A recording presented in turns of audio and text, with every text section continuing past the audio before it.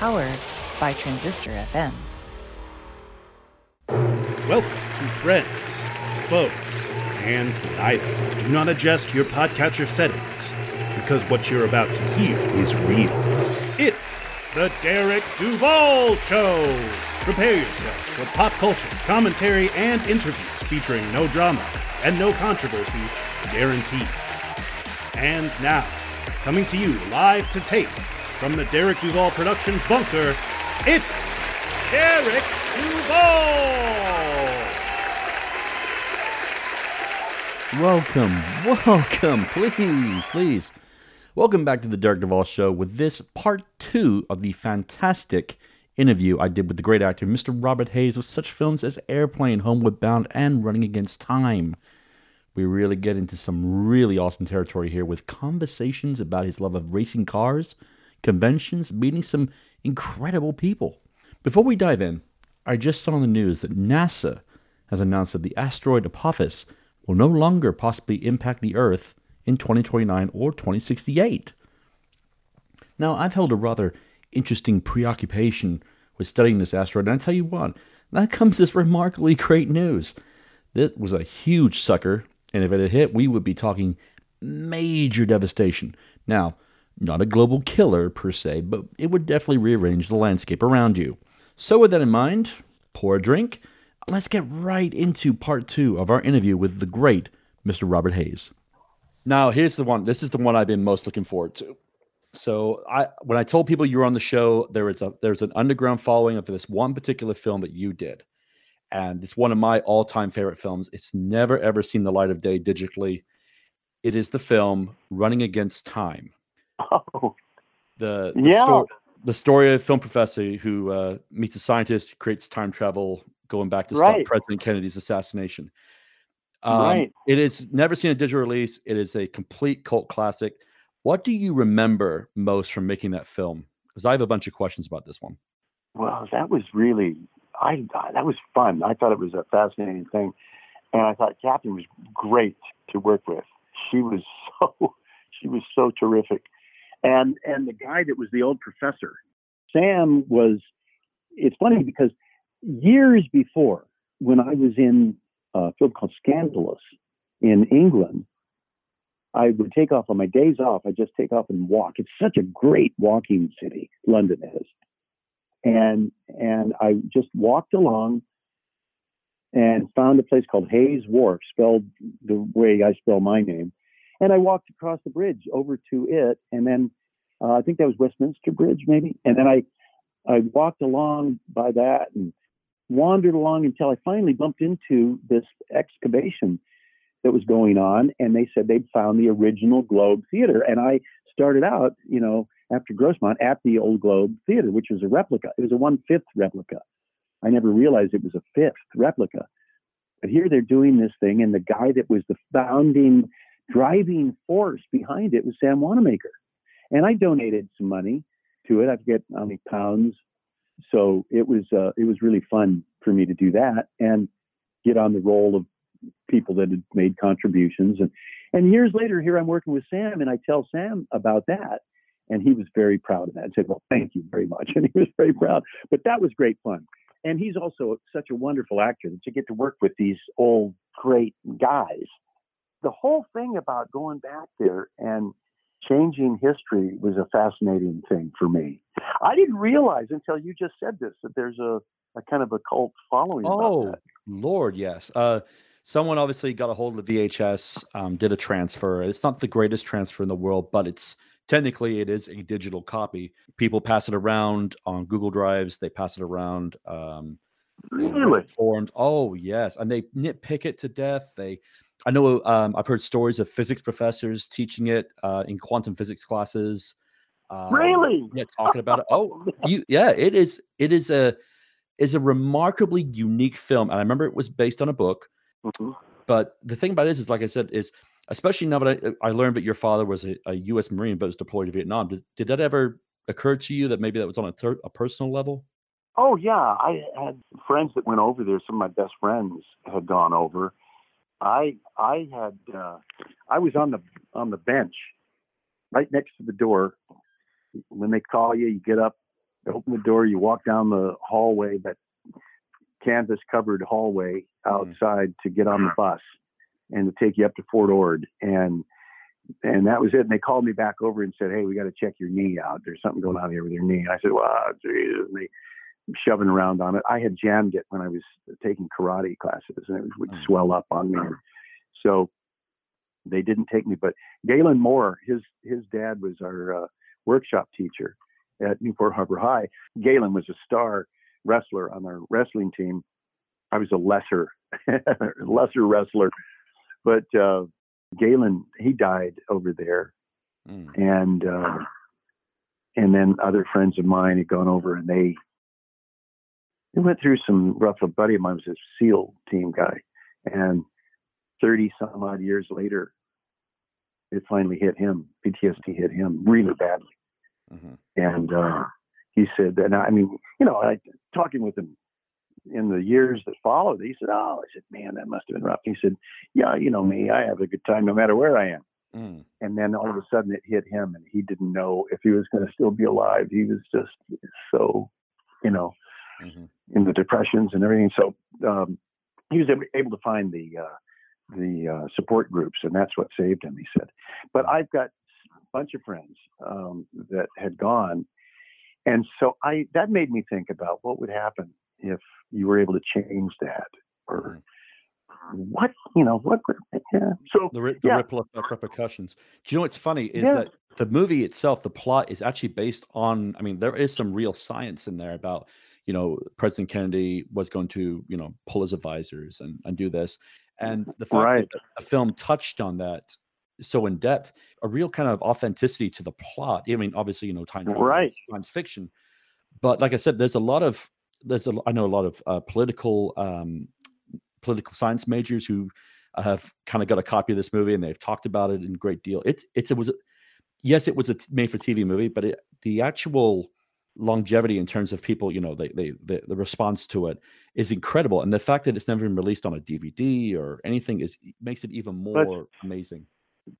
That's funny if they find who owns the rights to it, because sometimes studios will sell portions of their library to somebody else, or they find out who has the rights, and if they get a large enough group of them together, and they say, we want this on Blu-ray, please put this on Blu-ray, and then they can sometimes make a difference. Years later, the film was compared to that Stephen King novel, 11/22/63. Did you ever get a chance to read it? No. Yeah, and there's a lot of comparisons of the same, as in Stephen King's novel compared to Running Against Time, and I got to go. I got to get that. Yeah, but Running Against Time. If you haven't had a chance, there are copies out there floating around. I know I've got one. Well, shoot, look at all this stuff you're teaching me here. But like I said, this is one of the reasons too. I was really looking forward to this interview, is to get a chance to talk to you, because I don't think that's a movie that people bring up in any interviews that they have with you. So this has been a real pleasure for me to do that. So, yeah. So that's great. Yeah. Moving on real fast. 1993, you endeared yourself to a new generation of filmgoers with the family comedy Homeward Bound, The Incredible Journey. What do you remember most from getting the script to filming it? The film had an amazing cast of actors providing voices for the animals. Did you have any interactions with them? Well, when you're working with animals, the trainers don't want the actors to mess around with them between scenes, because that'll distract them and get them all worked up, especially if you play with them the way I do. It gets them all worked up. So what they do is they will say, okay, we got a break now, and you guys can play with them. So whether it was Homeward Bound or Homeward Bound 2 or The Retrievers, which was an Animal Planet channel movie that I made with 8 retrievers puppies. The same thing with the cats that played Sassy, and the dogs for Chance and for Shadow. So you gotta have a couple just for do different kinds of tricks. And Chance was such a pup. I mean, that was a young guy. He grew to probably 3 or 4 times his size, I was told, and just into a horse almost. He was a big guy. But oh my God, they were so much fun. I am crazy about animals. I love animals. I especially love dogs. And the people on it were great. Ben Stahl, that played my oldest, we're still in touch, and he is just amazing. He's a wonderful, wonderful kid. Now a man, he and his wife. In fact, he's got a Homeward Bound script. Oh wow! A third, a sequel, whatever. What do you call that? A triquel. But anyway, he's got a script that he's trying to get that done. Oh, wow. And he's been, in addition to the acting and everything else, he's been making trailers for films, and he's been very successful doing that.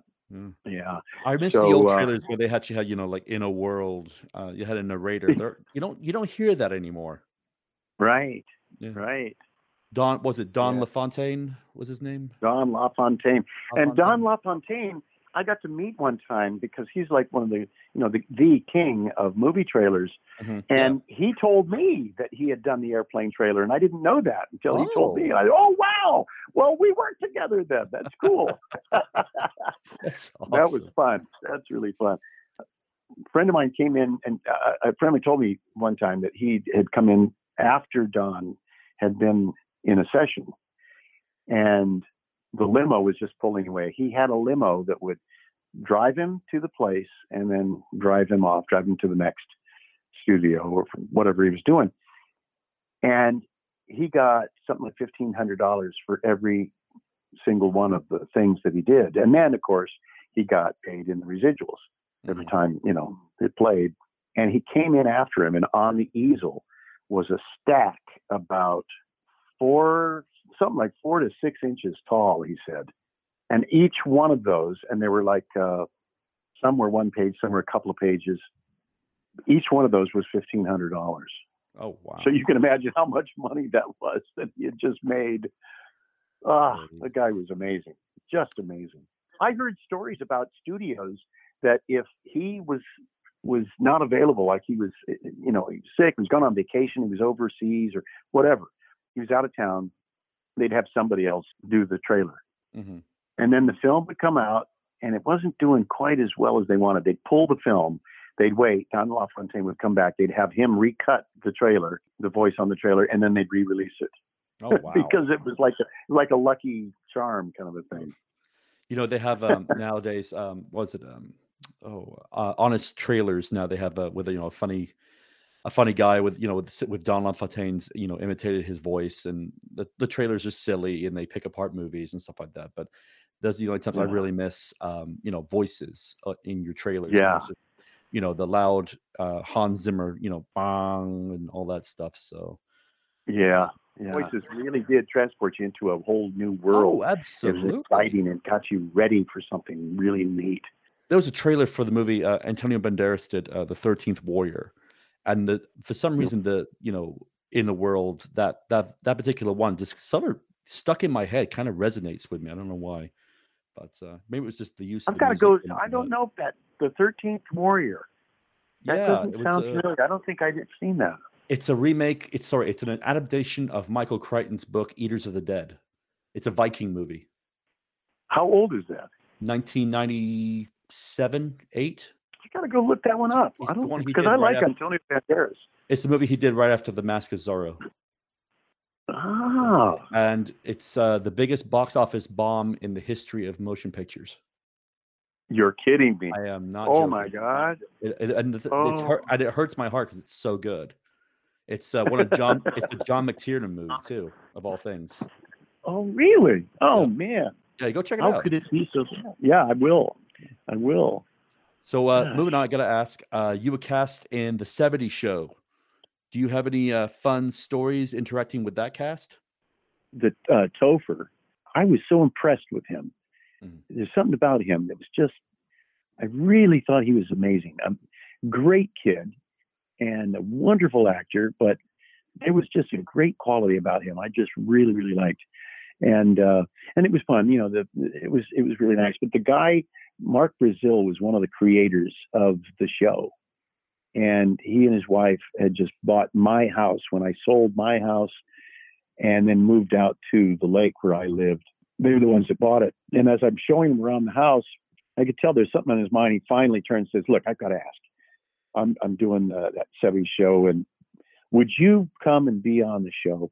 And I was going through, a divorce and or had just recently gone through it. I really was not all, interested in all this stuff. But I said, yeah, well, and I'm half-heartedly listening, and he's explaining it all to me.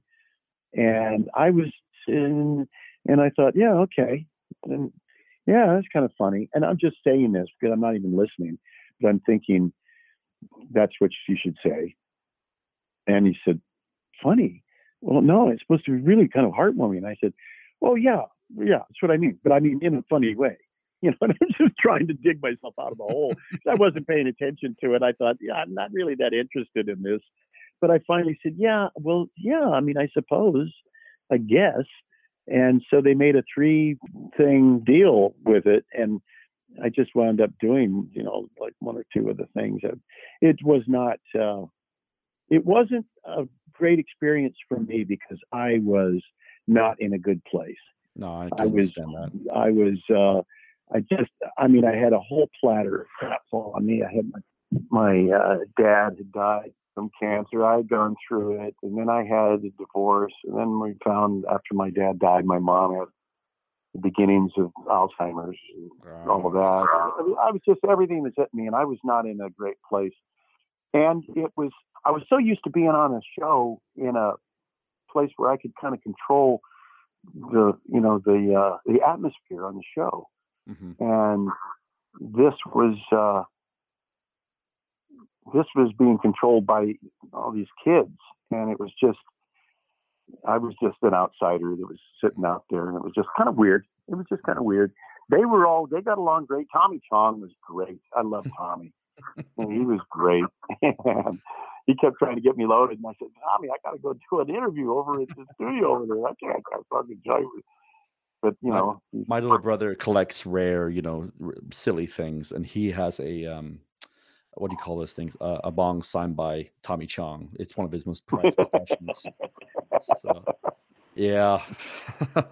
So obviously I know you've done some voice acting as well. And I would not be doing my job if I didn't ask what it's like to be the second Tony Stark after John Vernon and before Robert Downey Jr.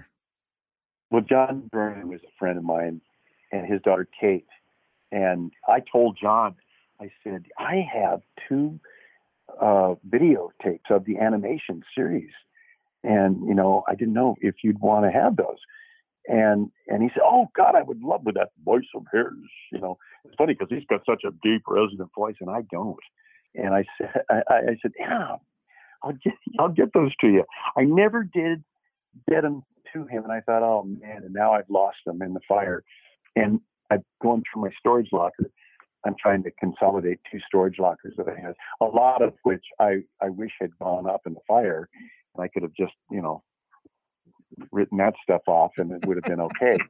Not everything I haven't, but. And then I'm going through everything, and we were throwing stuff out and giving stuff away to Goodwill, and all of a sudden, there they are, Iron Man. They're the 2 cassettes, and I found them, and now John's gone. but it was really, really fun doing that, and I haven't gotten to do very much, but what I've done, what I have gotten to do, has been really fun. I was just kind of starting to get ideas about it, how you do it. And because it's a different world. My friend Jim that was on Iron Man is one of the top voiceover guys in the business, and he does Pooh. Jim Cummings? Yeah, he's okay, great. He's just.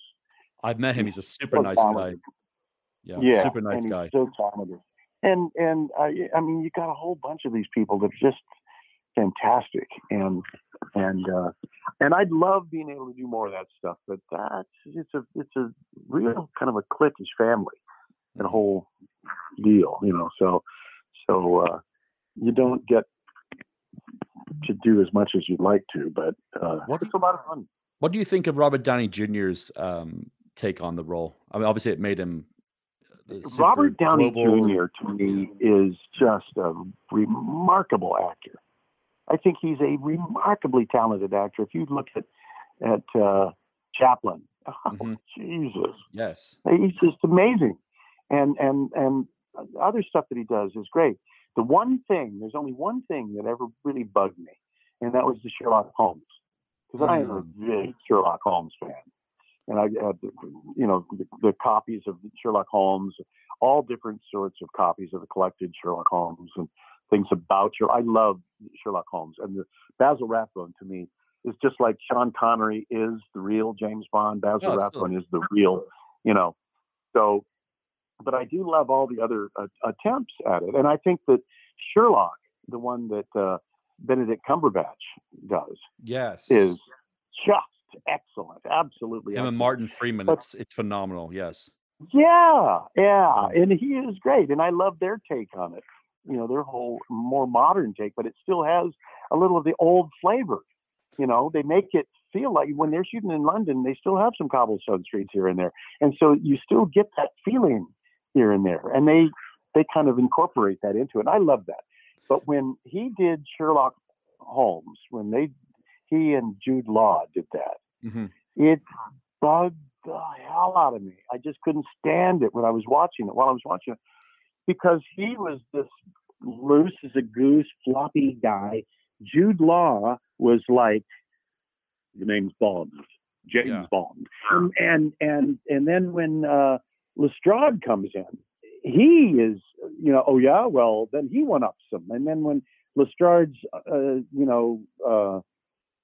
sergeant comes in, he's the big, I'm smarter than anybody here. And everybody's out trying to outsmart everyone else as actors and as the way that I fault the writer, the producer, and the directors for creating this and allowing it to happen. Now, if it was Digby Dilt's Private Eye, I'd say, okay, now it's fun. I'll just watch it for that. But it was not Sherlock Holmes. No. Dr. Watson, Lestrade, and every other person in the entire cast should be the audience. They ought to be in awe of how Holmes can deduce all of these things. And how does your mind work? Holy smokes. But when he says something and then Jude Law says, yes, but it could be this, and of course it's this and this and this. And it's like, oh crap. It just took all the specialness out of it.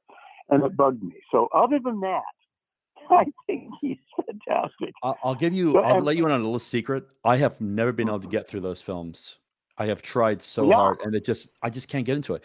But I will say this: casting Jared Harris as Professor Moriarty, I will say that was actually a very, very good casting choice. But that's just my Jared Harris is great. Yeah, I think Jared Harris is fantastic.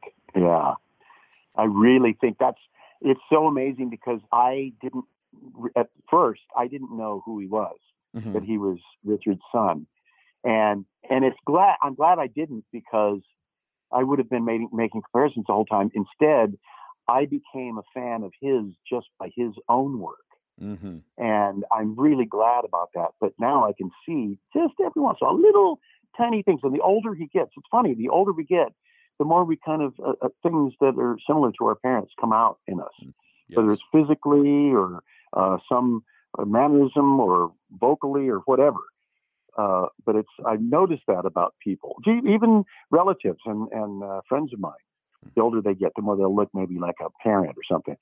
But I think Jared Harris is wonderful. He's really wonderful. When you did the Tony Stark voiceovers, you dipped your toe in the Marvel pond. Did you ever get a chance to meet Stan Lee, or what are your opinions? What are your opinions of like the MCU universe? I got to go up and meet Stan, and he was so fun. He's like a kid. He's like a little kid that's just so excited about everything. And he gave me some cells, big cells of on a board, behind the cell mounted. And he wrote to me from Stan Lee and gave me a whole bunch of things up in his office. And we walked around and looked at stuff, and just great. I mean, what a fun day that was. I still have, I think, maybe something that he gave me, but I have the memory though. Really, he was just fantastic, and doing it was great fun. I don't know that I think they were searching. They kept searching around to try to get the right animation and the right everything, for it all to come together. And like I say, for me, it was learning the whole animation world is so much different, and how to make yourself comfortable in that world. Because I'm so much more comfortable, with the camera, and we're all on a set, and we've got the, we know what everything is. But with that, it's like you're thinking about, well, what is the thing going to look like? What am I? I'm saying this stuff, but then they're going to animate to it. It's like, oh God, how weird. And you have to let go of a lot of things that I had in my mind. And I was just in the process of learning how to let go of that and relax into this other world. But it's funny you say that. My best friend, his wife is a huge Simpsons fan. And he won an auction. And he took his wife to Los Angeles, and they got to sit in a table read. And it was like, you getting to see these, these absolutely iconic voiceover actors, Dan Castellaneta, Hank Azaria, and so forth. And watching them actually perform these characters live, and they have absolutely, again, like you just said, no idea how it's going to look in the finished product. You're just basically putting your trust in the animators and hoping that, they do it justice. Right. Exactly. Oh God, it's one of my favorite films of all time. I mean, series of all time. Yeah. You want to talk about longevity? That I still can't believe that show is still on. It's incredible. And Julie Plattner was at the Old Globe with me. Oh, really? Yeah. I did not know that. So.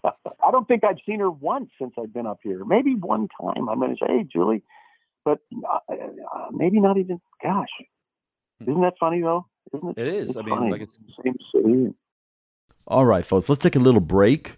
We'll be right back after we shine a spotlight on two friends of the show and a pause for a sponsor. Be right back. Hi, I'm Kay. And I'm Jay. We all know that a lot of us spend most of our waking hours at work. So naturally, the majority of our stories come from the many different characters and situations we run into at the workplace. Because of this, we bring you the My Work Life Podcast. On this podcast, we will be sharing your stories from the workplace, no matter what they may be, so we can all laugh and commiserate together. Does someone at work have horrible habits? Crazy bosses that have no idea what they're doing? Hilarious blow-ups from coworkers? Even if you just need to rant, we want to hear it. Everything will be completely anonymous, so don't be afraid to spill your guts. That's right. All names of people and companies will not be disclosed, so send us your best. No story is too small. Email your stories to fmwlpod@gmail.com. That's fmwlpod@gmail.com. New episodes drop every Wednesday, so be sure to subscribe or follow us on Apple Podcasts, Google Podcasts, Stitcher, Spotify, or wherever you listen to your pods. For more fun content, you can follow us on Instagram, Twitter, and Facebook at FMWLPod. We can't wait to hear from you. Bye. Today's podcast is presented by Podgo. Podgo is the easiest way for you to monetize your podcast, providing podcasters with a flat rate for ad space so you always know how much you get when you include an ad from Podgo. Apply today to become a member and immediately be connected with advertisers that fit your audience. That's podgo.co at podgo.co. And be sure to add the Derek Duvall Show in the How Did You Hear About Podgo section of your application. Hi everyone, I'm Ariel Cooksey, host of Malice. When violent acts occur, we tend to think the predators are monsters. Surely no human could do such things. But if we're honest, only humans commit malicious crime. And if you're like me, you want to know why. To find out, join me at Malice, wherever you listen to podcasts. Bye. Welcome back, folks. Did you get any deep breathing in? I hope so. So here we are, the conclusion of our interview with the great Mr. Robert Hayes. Now, a lot of folks might not realize, but you have an affinity for race car driving. I love it. Can you tell us about a time that you've actually been in a good race? Well, I went to Bob Bondurant's, the School of High Performance Driving, when it was at Sonoma, north of San Francisco, at the Sears Point Raceway, which is now called Infineon. So the world keeps moving on from us here, but and he's now in Chandler, Arizona. But I went there to get ready for a race. I went to the Toyota Pro Celebrity Race in Long Beach And I was up in the Moet room, the Moet de Chandon room, which I learned how to pronounce properly from the president of Moet de Chandon, Henri Perrier. So for anyone listening out there, it's Moet, it's not Moet. I just feel so superior to everyone that I know that. But anyway, so I went up and I was watching the race and I thought, God, man, this is so much fun looking. I bet I could do this. I bet I could come back and win this thing. So I got into it, to the race, and I went to Bob Bondurant School. And the first race was in Watkins Glen in New York. That was the Long Beach race when they used to have it back there, and then they'd come out and do it in Long Beach.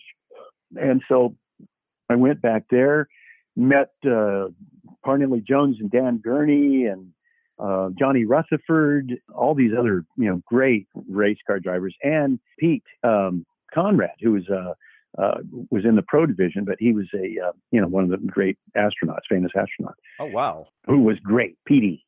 He was terrific, and so we had, oh my God, we had so much fun. I led the first lap on that.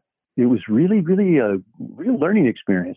And so then we come back, and I go back up to Bondurant's, and I go through the course again, and I just want to get as much of it drilled into me, because it's kind of like when you're doing, especially like endurance driving, you can go out and you can jog and you can get your endurance lifting weights and jogging.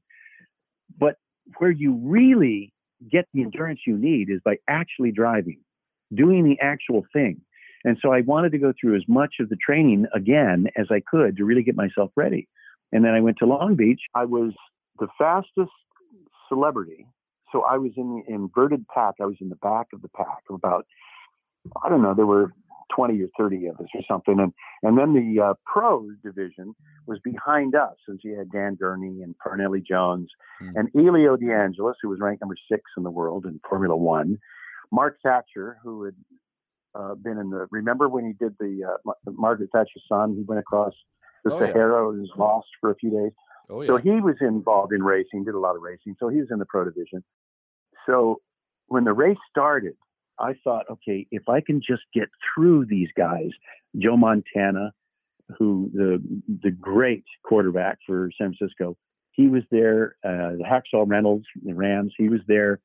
And, a bunch of football players, other actors and sports figures. And I thought, if I can get through them while they're so tentative, then they'll start getting a little more confidence. It'll make it harder for these guys behind me. Now, John Blakemore was a guy that I met when I went through the school. And he's a racing photographer, but he wanted to know what it was like to be on the other side. So he wanted to know what it was like being in the car. So when he's taking the pictures, he'd get that sense of feeling. He'd get, maybe there'd be something more in the picture, maybe. So he was there up in the stands, and he was standing next to Phil Hill, the first U.S. world champion in Formula One, and Paul Newman, who was also, big time in racing, and had occasionally, I think he was involved in acting, I think. Anyway, they were right next to him. And then my dad was down. My dad, like we talked about, was a fighter pilot. And so he was into timing and watching his watch and stop and timing stuff. And I'd gone over all the things I was learning. And so he was down positioned at one of the turns. And they're supposed to be 20 or 30 seconds behind us, the pro group. And when they went past the stands where John was, he said they were only about 5 seconds behind us. But when they got to the turn, right before coming on the straightaway where the start flag was going to go down, Dad said that they were only about 2 seconds. So they were 2 seconds on my back bumper, off my back bumper, because I was in the back of the pack. When the start flag, the checker, the green flag went down to start the race, I just jumped on it, dove inside, and just wheedled my way through every single person I could get to. And then at the end of the straightaway, there were about 5 or 7 cars maybe ahead of me. And I dove on the right side on a right-hand turn on the inside of it, just zoop right down past all of them, and then jammed on my brakes and then turned right and slid around the corner. And so instead of being in front by the end of the first lap, I was in front of him by the end of the first turn. And I was always so proud of that. That was one of the greatest moves I ever did in racing, which, you know, to this day, it was one of the best moves I ever made. So then the announcer apparently was saying that John Blakemore was telling me that they were saying, Robert Hayes is out front. And here comes Joe Montana, and there's Haxel, and in the back there comes Parnelli Jones, and here comes Dan Gurney, and Elio Diaz is up, and they're coming through the pack, and now and Robert Hayes is up in front, and here comes Gurney and Jones. They're having quite a fight back here, and Elio Diaz is, and Robert Hayes is out in front, and here goes the Haxel. He's past Haxel Reynolds, and he passed Montana, and now here comes Elio, and there's Gurney and Elio, and there's Parnelli coming up, and Robert Hayes up front, and here's Robert Hayes. So they kept announcing it like that. And then I kept stretching it out so far, and I just felt, you know, in the zone, perfect, smooth, everything was going so well. And my dad told me, because he was timing every lap, the way we always, you know, timed every lap to see what was going on. Mm-hmm. He knew exactly when I saw him in the rearview mirror, because all of a sudden my laps got a little sloppier and he started gaining on me. And he also then saw exactly when I just said, Bob, focus, forget about whoever's coming up on you, just focus. And then it started, you know, stretching it back out a little bit. And so I wound up winning it. And I was the second celebrity. I was the first actor to win the whole thing overall. And on the stand, you know, when they're giving you the winner's cup, and on the little step right below me was Elio DeAngelis, number 6 in the world in Formula One. And he's just looking like,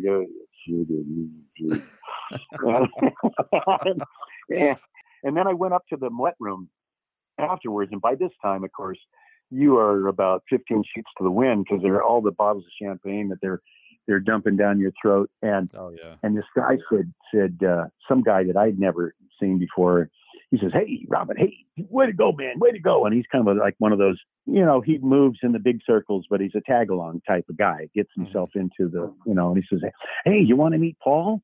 And I'm assuming, you know, we're all saying Paul Newman is there, you know, and his wife. And I said, oh, gosh, yeah, but I don't want to interrupt him. He says, hey, Paul. And so Newman turns around, and he immediately ignores the guy and sticks his hand right down at me and says, grabs my hand and says, hey, Robert, that was a hell of a race. You drove a hell of a race. And I'm like, well, thank you. And he said, this is my wife, Joanne.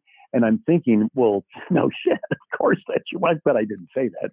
But I was like, hi, nice to meet you. And all the time I'm doing this, my little 5'2" mom, who is the cutest little thing on the planet, Dad's over somewhere talking with some people, and Mom is back talking to this little guy. And I never got to go over there. I was always being grabbed and pulled this way and that way. And she comes back later on, and she says, oh, I just had the nicest talk. And I said, well, great, Mom. She said, yeah, I was talking with Jackie Stewart. I said, what? Where? What? I want to meet Jackie Stewart. And I never got to meet him. And I was walking through it's an alleyway that connects one street to another in London. And all the shops are in there. Yeah.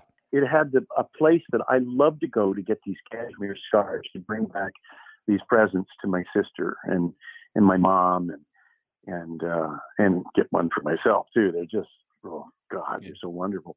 And I'm walking down there to find the place, and sure enough, there it is. And I see Jackie Stewart, and I'm thinking, gosh, I wonder, should I try to? And as I'm thinking that, he's just kind of walking along, just, you know, little Jackie, looked very approachable.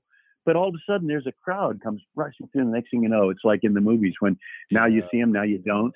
And he was gone. And I never got to go and say hello and say, you know, I won this race. And while I'm over there, you're meeting my mom. And I'm so jealous. I wanted to meet you. But I never got to do that. That's one of the things. Like I've been at restaurants and I've seen, like, you know, celebrities, you know, having coffee or having a bite to eat with friends or family you don't know. I've never, like, I see people all the time, like, walk over, hey, can I have your autograph and all this, interrupt their meal. And I'm just sitting there. It's cringe-worthy to me.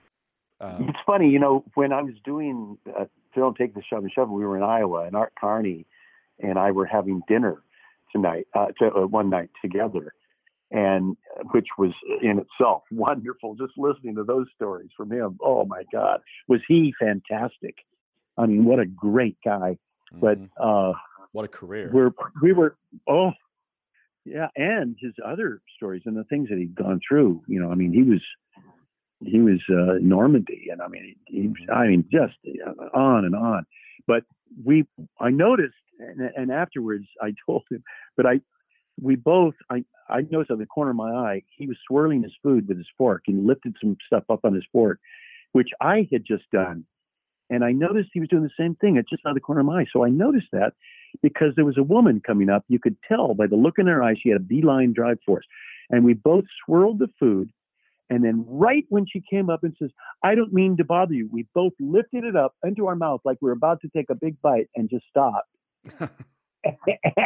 and Art said, but you're going to anyway, aren't you? And she just ignored it and said, I just think you're the greatest thing. Can I get an autograph for this? And can I get one for my son? And can I get, I was like, oh my God. I said, you do realize that you and I just did exactly the same thing? And he said, oh God, that just bugs me. Right when they see you're eating food and they come up to you. And I said, well, I got to ask, so you've been on the convention circuit for a while. Do you enjoy meeting the fans and them sharing the memories of you and what their films mean to them?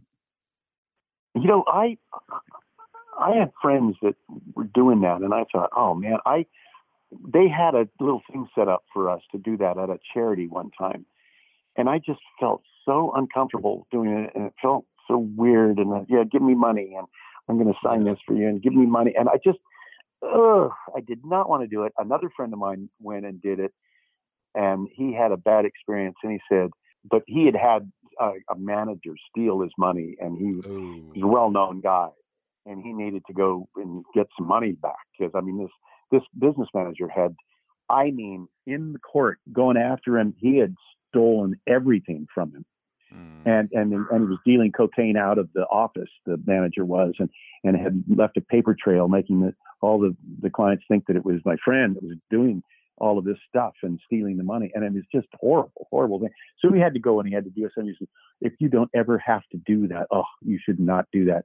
And that just reinforced my thing that I was afraid of it, that it would just be awful. And then I had friends that had been doing it for years, and they said, gosh, this is so fun. You really should do this. And so I went and I did it. And it was the first one I ever did. It was a Chiller. And the agent that I had, knew Airplane, but he was mainly in the horror kind of. Oh, stuff. Right. He didn't quite get Airplane, I don't think. Anyway, so he sat with me because he had the other people working, with him. But he had the guy that's the biggest guy at the conventions from Walking Dead. Oh, The Walking Dead, yeah. Yeah, Norm Reedus, I think. Yeah. So he was like the biggest autograph guy at these things, and he had him as a client. So that's the kind of thing. And he was involved in writing scripts for those kinds of movies, horror movies, and all that. So we're sitting there at Chiller, and he said, "I'm just going to start you out just real low." And I said, "Oh well, okay. My friends are having this much." I said, "Well, I don't know. We're just going to have it low." So there's a line that started up, and it was the first time I'd ever done one. And it was a very healthy line. And we just kept going and on and going and going. And after a while, I looked over at him out of the corner of my eye. I saw he was staring at me. And I looked at him and he said, "We're doing very well." And I said, "Really?" And he said, "Yeah. Let me just put it this way. I think I've greatly underestimated you." And then later I said, "How are we doing now? We doing okay?" And he said, "We have made so far tonight, we've made what I thought we were going to make the whole weekend." And he said, "And that's good, right?" And I said, "That's good, right?" And he said, "Yes." And just like when he said, "I greatly underestimated you," I said, "That's good, right?" He laughed. But that wound up being such a fun experience I was really bummed that I had lost out on all these years of being able to go and do this. Because for a change, what you're doing is you're going somewhere where people don't line up to come up and say, you know what, you really suck. They line up to say, we really like what you do. And I've always been someone that has appreciated someone. Like when they come up to me on the street or, wherever, would they come up to you and they say, oh, gosh, I know you're probably really sick of hearing this, but God, I just loved you in Airplane. And I said, okay, now wait a minute. And they think, oh, shit, here it comes. Yeah. And I say, hold on. I say, you're taking a chance that I'm one of those real assholes you come up to and I'm going to give you a pile of shit. And so you're taking a chance on that of really getting your feelings hurt because you want to come up to me and you want to tell me that you really loved something that I did. Now, how the heck am I supposed to be offended by that? And they'd say, oh, well, and then they get it and they start to laugh. And I say, sure. They say, if you got something you want me to write something, and they say, well, yeah. And I can't help it, but I love playing with the people, and they just get a kick out of it. And they say, oh, well, thanks for being so nice. And I say, hey, thank you for being so nice and coming up for me. You take a different page out of Bruce Campbell's book because Bruce runs the convention circuit. He's kind of like the king of the convention circuit. And really? Fans, dude, the things he does for the fans are incredible. He makes them feel so much. He plays with them, obviously, because he's a sarcastic guy. That's great. But he has so much fun with them, and I've got to see it several times. He's a very, very, very warm, friendly man. But at the same time, too, he doesn't do the what do you call it, the fanboying, because he's heard it a million times. So he'll turn it on his head and make it about them, and it makes the people feel so much better. And he's such a great guy. I hope if you haven't got a chance to meet him, I hope you do one day. I would love to, especially hearing that. Yeah, I would love to. I like it when people show that they appreciate the fans. When people, hey, no, I don't give autographs. Go away. You want an autograph? You come to a convention. You want an autograph? It costs you. It's just like, oh yeah, man. I remember. I remember when Bill Murray was doing, he does his golf course, his golf charity events. He will sign autographs, but he'll charge, I think it's $20, but all the money that he raises for signing, Ghostbusters posters or some shit, he gives it all to charity. Right. He doesn't pocket any of it. He gives it all to a local charity in the area. And I find that that's admirable, Absolutely. Oh yeah. I mean, so what a wonderful goofball. Oh yeah. Do you go back and watch your own work? I am the worst critic, the harshest, meanest critic in the world of my work. But what I discovered once, after about 20 years, I guess it was, I watched Airplane and I said, God, yeah, that was pretty good. Oh, that was pretty good. And when I think it's because the boys created such a terrific thing. I can go back and look at other stuff that I've done, and I think, oh boy, that just kind of dated. And oh man, if I had just put a little more into that, or if I just done that a little better, that would have made it better at all. So I'm always finding faults with everything that I do. The fresher it is, the harsher I am. Mm. But if it's been out for a while, and the more I've seen something, the more I can take it. But that's why I like going and doing the voiceover stuff, the when you're doing your ADR. Yeah. And replacing your dialogue. For people that don't know what ADR is, you're doing a Western and the scene is perfect, but the sound is messed up because a jet went over and you don't see the jet, but the sound went over. But you're under pressure time and you got to get it. And the visual was fantastic. Well, you just replace the sound. You just do your dialogue over and you replace it in the, and they get ambient sound of the prairie and they add in whatever they got to add in. But that's ADR. So I like doing it because it's fun. I can do it well. And they'd set up 2 hours for me to do it. And I get things done in 10 or 15 minutes a lot of times, just because it's just so much fun to do. And I get into a rhythm of it and I can really do it, catch the rhythm properly and get it right. But sometimes you hate it because you caught something in your voice that was just excellent that you can't replace, you can't duplicate it. So that's difficult. But the other reason I like doing it is because I like to see raw footage of the scenes, and I can get that cringe thing. You can see it enough to where you can kind of get over that a little bit. And then by the time you see a screening of it with other people, then you're not cringing so much. If I see a screening of something and I haven't seen it yet, and I did this one time, I did this with the Starman folks. They have a group.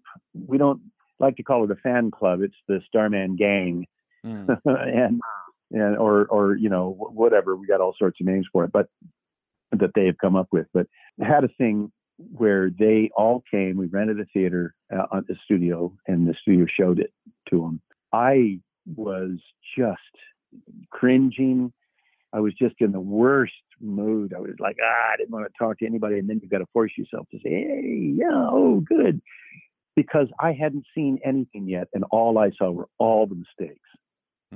And so when you get to see it, at least it takes the edge off for you first. People ask me all the time when I release my episodes, do I ever go back and listen to them? And it's the same thing you said. If I go back and listen to my work, I nitpick the shit out of it, and it loses all its joy for me. Yeah. So, do you have any future projects in the works right now?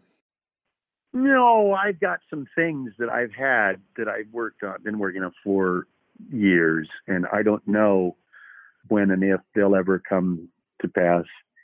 I'm not really a writer. I've worked with other writers on stuff, and I've written stuff, but only just bits and pieces. I had a treatment and several scenes, and it was given to a neighbor of mine, was a literary agent at a small boutique, highly regarded agency, and it was absorbed by agency that I was with. And so it came through, and he read that and said, imagine our little Bubby, a writer, which I always thought was kind of cute. But I can work with other people, I think, but not by myself. I need to be kind of inspired by them, or, whatever that little thing that kind of clicks you into the next, oh yeah, let's talk about that. Oh, that gets you going into this, and then you can keep going. But I ran up against. Never thought of like an autobiography or something? Yeah, I was starting that, but it started to encroach a little too much, because the guy that I was writing it with, it approached me with it and talked me into doing this. He's a great guy, Jim, but it started getting too much in airplane, and he wanted to do it all about airplane. And that got all into the boys and their book that they're writing about it. So I said, no, this is their story. I finally had to quit, and I told them, no, I'm not going to do it until you guys get yours out, and then we can talk about it. But and I wrote the prologue to it, and a whole bunch of the stuff in it, and then I would take the things that he wrote, and then because this was one of those that was, my story by me with, Jim also, it's that kind of a thing. So it's me and him. So, when you see those things, that that's someone that has a writer that they're working with. And so what he would do is he would write these things, and I would readjust it and correct some of the stuff to make it more accurate, but also put it more into my voice to make it sound like me. I end my interviews with the same question I ask everyone. And it's this question. If the entire planet was listening to this one episode of my show, what would be the one thing that you would want to say to the entire planet Earth? Get it together. Dang it. That's a good answer. Yeah, I've got to remember that one. Yeah, I guess. I mean, there'd be a lot of things you could come up with that. But the thing that bothers me, I have gone from being a member of the Democratic Party to just absolutely non-affiliated. I just don't care for politicians. I mean, my old joke has always been that I rank them below dog shit. I mean, they're not even down close to it. They're way below it. I just, it's all the lying all the time. Something's great if your party says it. It's just horrifically horrible for the American people if the other party says it. That is so old, and I'm so tired of it all. So just get it together, but they never will. It's always going to be about getting power and money. Donate. Give me money and give me power, because I want power. And I want our party to have power, and I want our guy to be in. And so I just vote for whoever I think the right person is. I always vote. I'm one of those people that I always vote. Every local, state, local, and national elections, I always vote. And I don't appreciate the people that don't vote. But I don't vote just a straight ticket. Like, I have friends that do that. No, yeah, yeah. I never agree with that. So yeah, I just vote for whoever I think the best person is, who really has got the strength and the independence, and who is really common sense, who I really appreciate their common sense, but has enough spit and piss and vinegar in them to fight, for us, because they're our parents. We're all the children and they're the parents, but we want to have parents that are smart and strong and can protect us. Mm-hmm. And man, I would not count on, I don't know how many of the people in Congress and all branches of government that I wouldn't count on them for anything, let alone to protect me and my family. There's a few I can name off the top of my head, which I won't, but I wouldn't trust them to sit the right way on a toilet seat right now. So yeah. And there are some that I really do admire, and I just in both sides, and I would support them. But yeah. In my years on this earth, I've met a president, I've met a vice president, I've met two members of two senators. And I gotta tell you, like, it's so night and day, like who you get is what you have. So, all right, Robert, this has been an absolute pleasure for me. I hope when COVID's over, maybe you come to a convention near me. You never know. I hope so. Please so. give That would be great fun. Oh, absolutely. Please give my thanks to Fran for help setting this up. This has been phenomenal. Definitely, I will. I definitely will.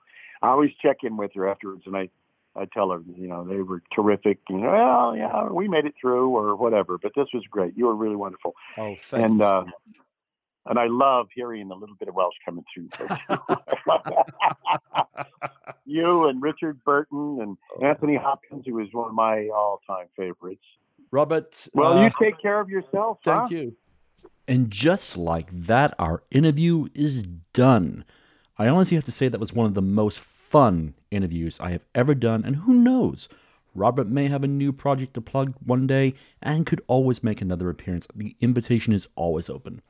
But man, what a legend, and what a life done right. We are all so lucky to have heard these great stories today.